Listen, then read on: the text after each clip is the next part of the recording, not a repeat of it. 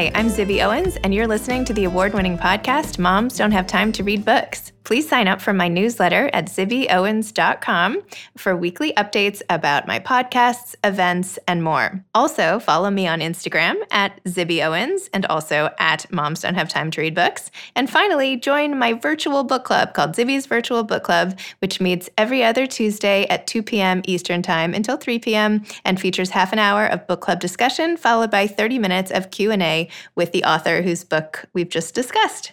You can sign up on my website, zibbyowens.com, under the Virtual Book Club section, or even on Instagram under the link in my bio. I hope you'll find me in all these different channels and enjoy this podcast. Hi, I don't know if you guys know this or not, but I have an anthology coming out called Moms Don't Have Time To, a quarantine anthology. And it comes out on February 16th and has essays by 60 plus of the authors who have been on this podcast.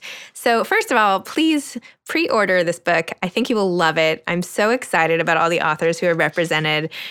Just to give you a few, Chris Bajalian, Jewel Parker Rhodes, Ashley Prentice Norton, Gretchen Rubin, Rima Zaman, Eileen Zimmerman, and that is just from the first page of the multi-page table of contents. So please pick up this book, Moms Don't Have Time To, a quarantine anthology. It's available anywhere you buy books, Amazon, bookshop.org, and your local independent bookstore. So please pick up a copy. And also, I want to invite you listeners to my fundraiser / launch party the night it comes out on February 16th, a Tuesday at 7 p.m.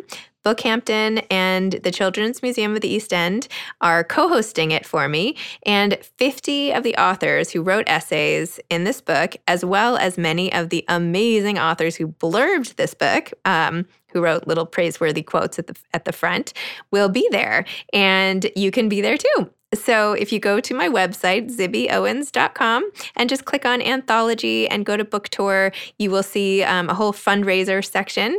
And for $50, you can attend. You'll get a copy of the book, and you'll get to schmooze on Zoom with all of these amazing authors. This is like going to be the literary happening of February. So please come. I would love to see you all in person on Zoom, I guess, but even see some of your faces. I know so many of you are really loyal listeners, and that makes me really happy. All proceeds of the book and the fundraiser are going to the Susan Felice Owens Program for COVID-19 Vaccine Research at Mount Sinai Health System, and it is named after my husband's mother, who passed away from COVID over the summer, which many of you followed along on Instagram as I recounted that horrific experience. So all the proceeds are going there. The cost includes the price of a book. So thank you for supporting this effort and for supporting my book. I can't wait to see you there. I interviewed Christina Baker Kline twice, once for the North Castle Public Library event that I moderated, but unfortunately was not recorded. And then again later that week when I did a regular podcast with her. So I feel very lucky to have gotten 2 back-to-back sessions because I feel like I could talk to Christina all day. Here's a little more about her. Christina Baker Kline is a #1 New York Times bestselling author of 8 novels, including Orphan Train. She has been published in 40 countries, and her novels have received the New England Prize for Fiction, the Maine Literary Award, and a Barnes & Noble Discover Award, among many others. Her essays, articles, and reviews have appeared in publications such as the New York Times Book Review, the Boston Globe, the San Francisco Chronicle, Psychology Today, and Salon. Christina's latest novel, The Exiles, was an instant bestseller and was recently optioned for television by the producer of HBO's Big Little Lies, and also The Undoing. In addition to writing, Christina serves on many advisory boards, is an artist mentor at Duke University and at Stony Brook University, and is an author advocate for the literary organization Room to Read. I hope you enjoy our second conversation, and I'm sad that you didn't get to hear our first. Welcome, Christina. Thank you so much for coming on Moms Don't Have Time to Read Books to discuss The Exiles. Thank you so much for having me. I'm so happy to be here. And we just did, as we were chatting about before the podcast, we just did this fantastic event for the North Castle Public Library together last week, but it wasn't recorded. So we're going to do it again as a podcast. But at least now I got all this inside information about you from that. So sort of like a extra prep session. But I promise this is being recorded, so we're all good. Okay, perfect. So let's start with The Exiles. Can you please tell listeners what it's about and what inspired you to write it? Sure. The Exiles is the story of the convict women who transformed Australia and the Aboriginal people whose way of life was destroyed when British colonists landed on their shores. That is the sort of epic version of the description. It's about three women, essentially, who are transported, and there's one Aboriginal girl who ends up living with a British aristocratic family, and it's not so exciting for her and fun. So I read a piece in the New York Times maybe a decade ago that was in a column that Lisa Belkin used to have called Motherlode. And to Zibby, I think you've contributed to it. Yes, I did. Yeah. I did. Much less highbrow of a piece, though. It was about like my kids, my being sad I couldn't go to like kids in sports or something with them anymore. And I had to sit on the sidelines. So, anyway. That's totally fun. Well, I was a mother of kids in the parenting needy ages. And so I always read it. And this one column happened to be about the convict women and how they took care of their children on the ships, which were often repurposed slaving ships, headed to Australia for 4 to 6 months at sea. And I read that and I got this sort of tingle and I realized this is what I want to write about next. And it was totally intimidating because it's in the 1840s and it's in Australia and England, neither of which I've really written about. I've written a little bit about, one of my novels has a character who's English. I grew up in England for 9 years. I was born there and I have dual citizenship. So I feel a little bit on sturdier ground with that, but not so much with Australia. So I knew it would be a big project. But I had been obsessed with Australia ever since going there as a Rotary Fellow in my 20s. And I loved it. And I became really interested at the time in the story of the convicts, because of course, Australia was founded as a penal colony and 20% of Australians today are descended from convicts.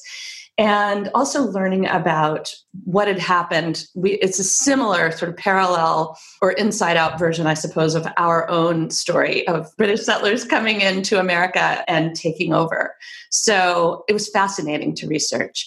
But I also got in a women's prison and I did a book on feminism with my mom and interviewed all these women for it. And sort of through those experiences, all three of them came back when I wrote this book, kind of came together. I can't believe that 20% of the people in Australia still are descended from, I mean, isn't that crazy? You would think that it would be like mayhem and disorder. And yet it's like the place everybody just wants to go visit and they're so laid back. What do you think that's about? That's crazy. I do think that the Australian sensibility is in part because of their origins as a penal colony. You know, these people came from a very stratified world in Britain where there was no social mobility. You could not go up and down the social ladder, and there were no social programs, and the poor were just stuck at the bottom. And they got to Australia, and even though the journey was difficult and prison life was definitely not fun, if you got out, and in fact, one descendant of a convict said to me, you know, our character is forged out of having survived all this and then being able to start anew and having all kinds of social mobility once they got out, becoming entrepreneurial, for example, and also this sort of irreverence and this kind of humor that you see a lot of Australian people share. I do think that there's something about that journey that was very specific, and it makes them different than Americans. It's just they weren't formed by religion, was never part of the forming of that country. And it's a very different feeling. Well, I am sort of deep in American history these days. So I've been helping my 13-year-old daughter study for her social studies test. So it's very fresh in my mind exactly how we became a country. So that's all super interesting and sort of timely for what's going on in my house, at least. I love how these separate colonies show us different iterations of the effect of British colonialism. How did your family end up, like, why were you born there and why did you leave in the UK? So my parents are Southern and they met at college. And my dad was actually in a seminary. He was going to become a minister. They were raised Southern Baptist, and he got a fellowship for a summer to go to Cambridge and study with Owen Chadwick, this very famous theologian. And my father was the first person to graduate from 8th grade in his white trash Southern family, basically. And whereas my mother had come from a long line of teachers. So they were these two very different backgrounds. And I think she influenced him because he agreed to go to Cambridge for the summer. He thought it was just for the summer. And then he fell in love with learning there and became a professor. He got a PhD studying with Owen Chadwick. He became a professor of British labor history of all things. My parents became total hippies and threw off their Baptist shackles, I guess. And it was also at the height of the civil rights movement and the anti-war movement and the women's movement and all that. And they were very radically involved with all that stuff.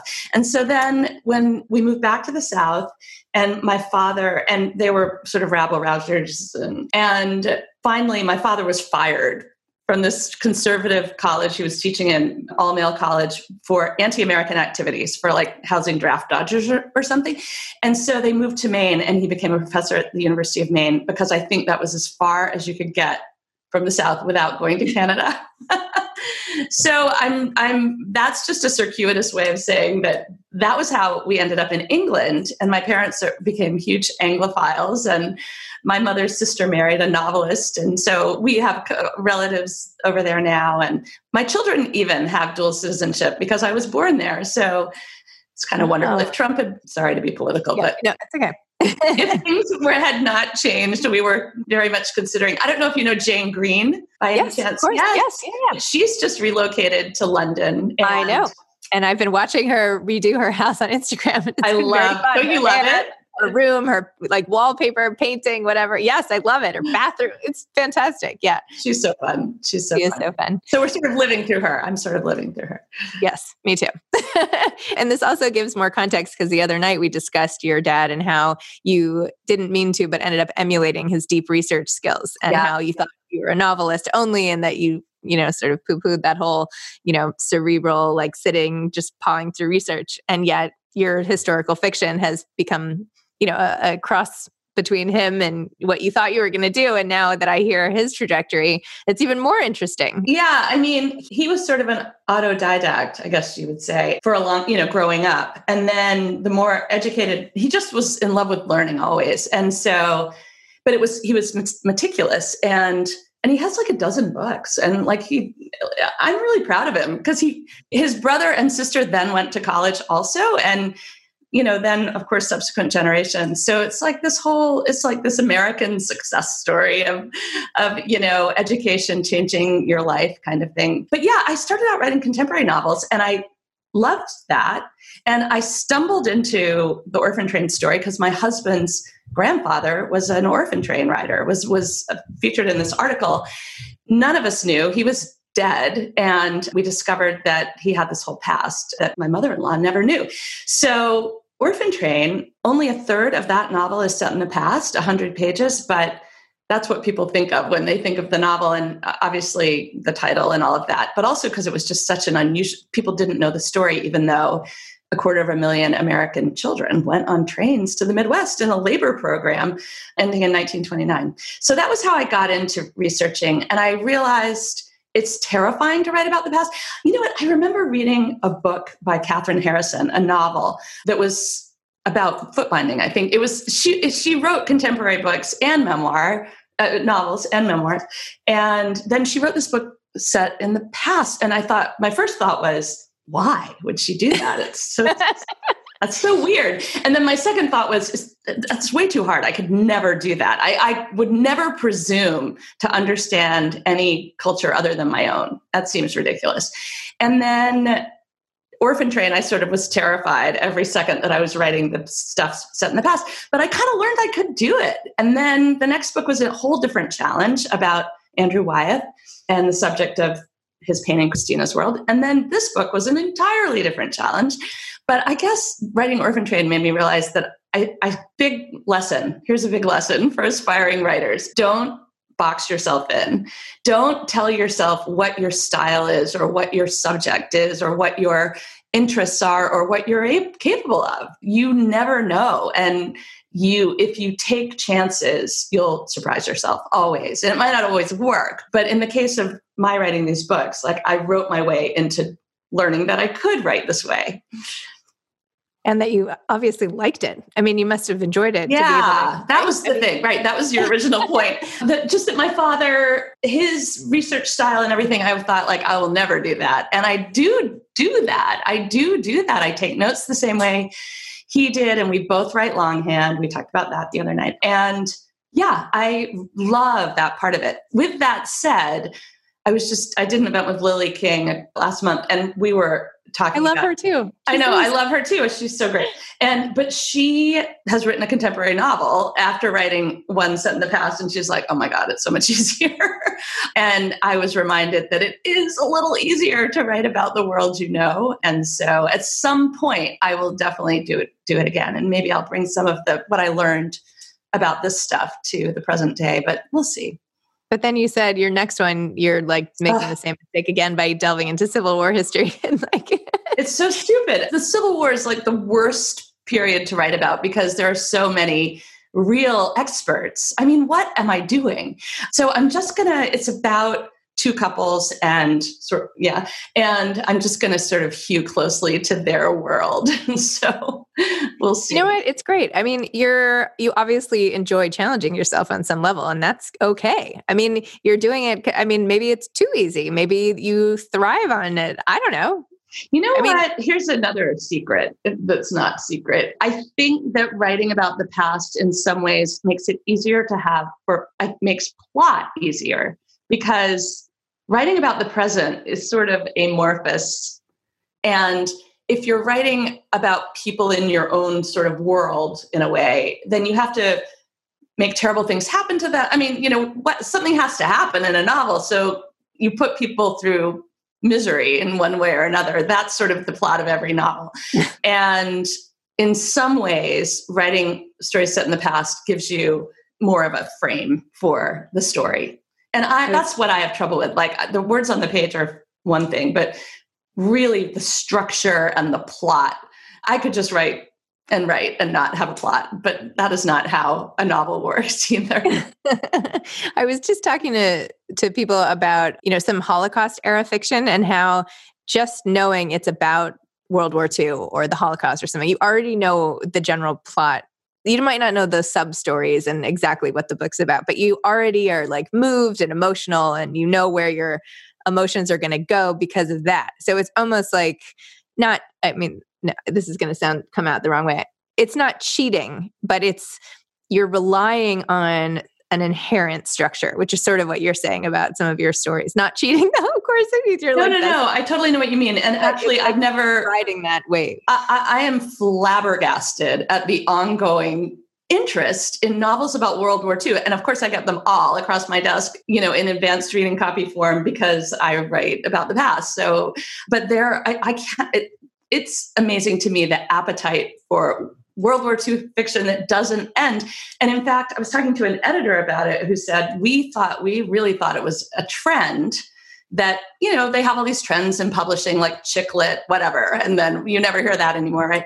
But she said, what we're finding is that there's an endless appetite. Like, not all the books succeed, but you're exactly right. And I actually, Zibby, had never thought of it that way, that it is about knowing what you're getting in a certain way when you read a book about World War II, especially a novel. And not to generalize too much, but a novel by women with a certain kind of figure on the cover is going to yield a certain kind of story about World War II. Yeah. So, and if you like that, then you can just keep dipping into that well.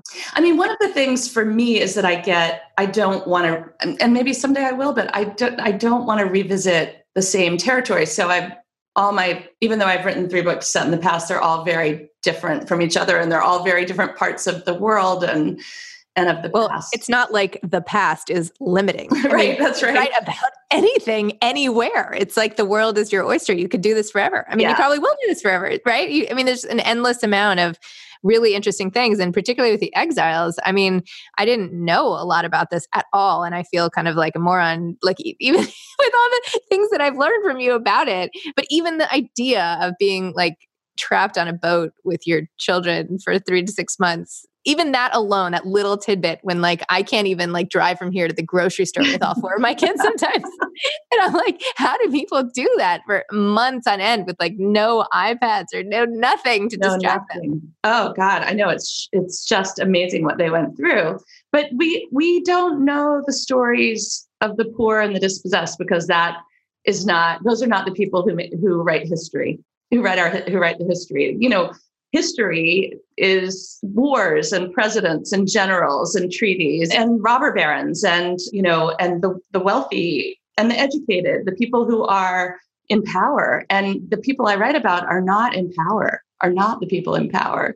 They're the quiet stories. They're the stories that nobody has heard. And, this story of the convict women, as you say, every continent has its own stories like this, and a lot of them are still ongoing. So that's one of the things that writing about the past opens you up to, I think, is the realization. I think we talked about this the other night too. So that's okay. The realization that, yes, things have changed in some amazing ways, and it's great to recognize that. But a lot of things stay the same. Character is the same in some ways. In other words, the feelings people had in 1840 are as real and as deeply experienced as the ones we have today. And I think that's what I try to do in these novels, is to stay very close to the bone in terms of making my characters feel as if they could live now, so that readers experience these situations through their eyes in a way that feels familiar in some ways. I'm not trying to approximate what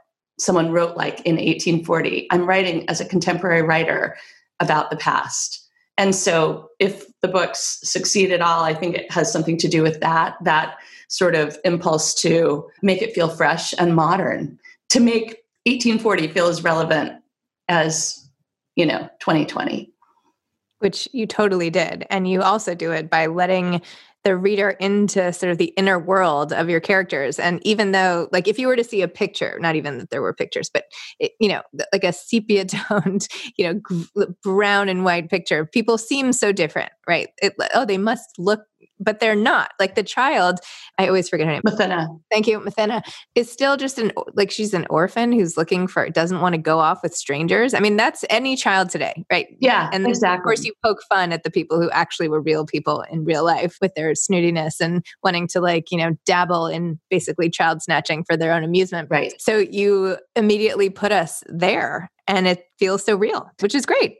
When I was researching Orphan Train, I was at New York Public Library a lot, and the Lewis Hine collection of photographs of immigrant children working in factories, the lives of the poor, really interesting stuff. And a friend of mine on Facebook, Margaret Bruchuk, is doing a project where she's working with an expert colorist, and they're taking his photographs, and it's stunning. I'm going to send you one of them. Oh, good. It looks like my child or me, or it's standing there, because she makes it like as if it's today. And this kid standing on a factory floor, and you're like, wow, this is not this cracked sepia tone, photo. This could be now. Wow. Yeah, it's cool. And so that's sort of what I'm trying to do, I guess, is a written form of that idea of colorizing, of making a story come to life that seems as if it's in the dusty pages of an old book. And tell me about all the different movie-ish, whatever adaptations of the various projects you have going on. Well, my 3 latest novels have all been optioned. 2 for, does the big screen even exist anymore, for movies? And the latest one for a series, which is where everything is going these days. And the team that bought The Exiles is all female. They're half in Australia, half in Sydney, half in LA, and they're just so fun and wonderful. And I'll be executive producing and hope to be quite involved. COVID has delayed everything, but they did Big Little Lies and The Undoing that we saw recently on HBO, and which we watched start to finish from like 8 p.m. to 2 a.m. nonstop. We could not get off the couch. Whole thing. I couldn't believe it. This was like last weekend, by the way. Well, don't you live somewhere near where they filmed the house? Yeah. I live in the middle of every scene. I felt like I was in the movie, and I'm glad I watched it while I was in the city, because I was like, she could have been walking down my block as I was watching it. Yes. Totally. I just found it really, fun and stylish. And anyway, I think all of us got a little boost in the dark days of November watching that. Although I have heard from some Upper East Side moms, like nobody would dress like that. So anyway, but we'll leave that alone. Anyway, well, Christina, thank you for doing another, conversation with me. That's so fun. I feel like I could just chit chat with you about your work and why you do the things you do. And, Well, next time we'll talk about you because I think you have a very interesting life and I want to hear more about it. And I can't wait till we can hopefully get together in person. Me too. That'll be great. Thank you so much for having me. I really appreciate it. Thank you. This was so delightful. And I'm thrilled to have gotten to do it twice. Yay. I hope it's entertaining for people. It was entertaining for me. So that's all I care about. That's good. Well, have a great day, a snow day, and hope to see you again. You too. Okay, all right. Bye. And just a reminder again, please pre-order a copy of my book, Moms Don't Have Time To, a quarantine anthology, and go to my website under the anthology tab for the fundraiser. And I hope you'll buy a ticket and join me and I should have mentioned all proceeds go to COVID-19 research. So please join me for the fundraiser. Thanks so much. Thanks for listening to this episode of Moms Don't Have Time to Read Books. Don't forget to follow me on Instagram at Zibby Owens and at Moms Don't Have Time to Read Books. Also sign up for my newsletter at zibbyowens.com and sign up for my virtual book club and meet lots of authors on Zoom every other week. Thanks so much to Steve and Ryan at Texture Sound for the sound editing. And thank you to Morning Moon Productions for providing this fantastic intro and outro music.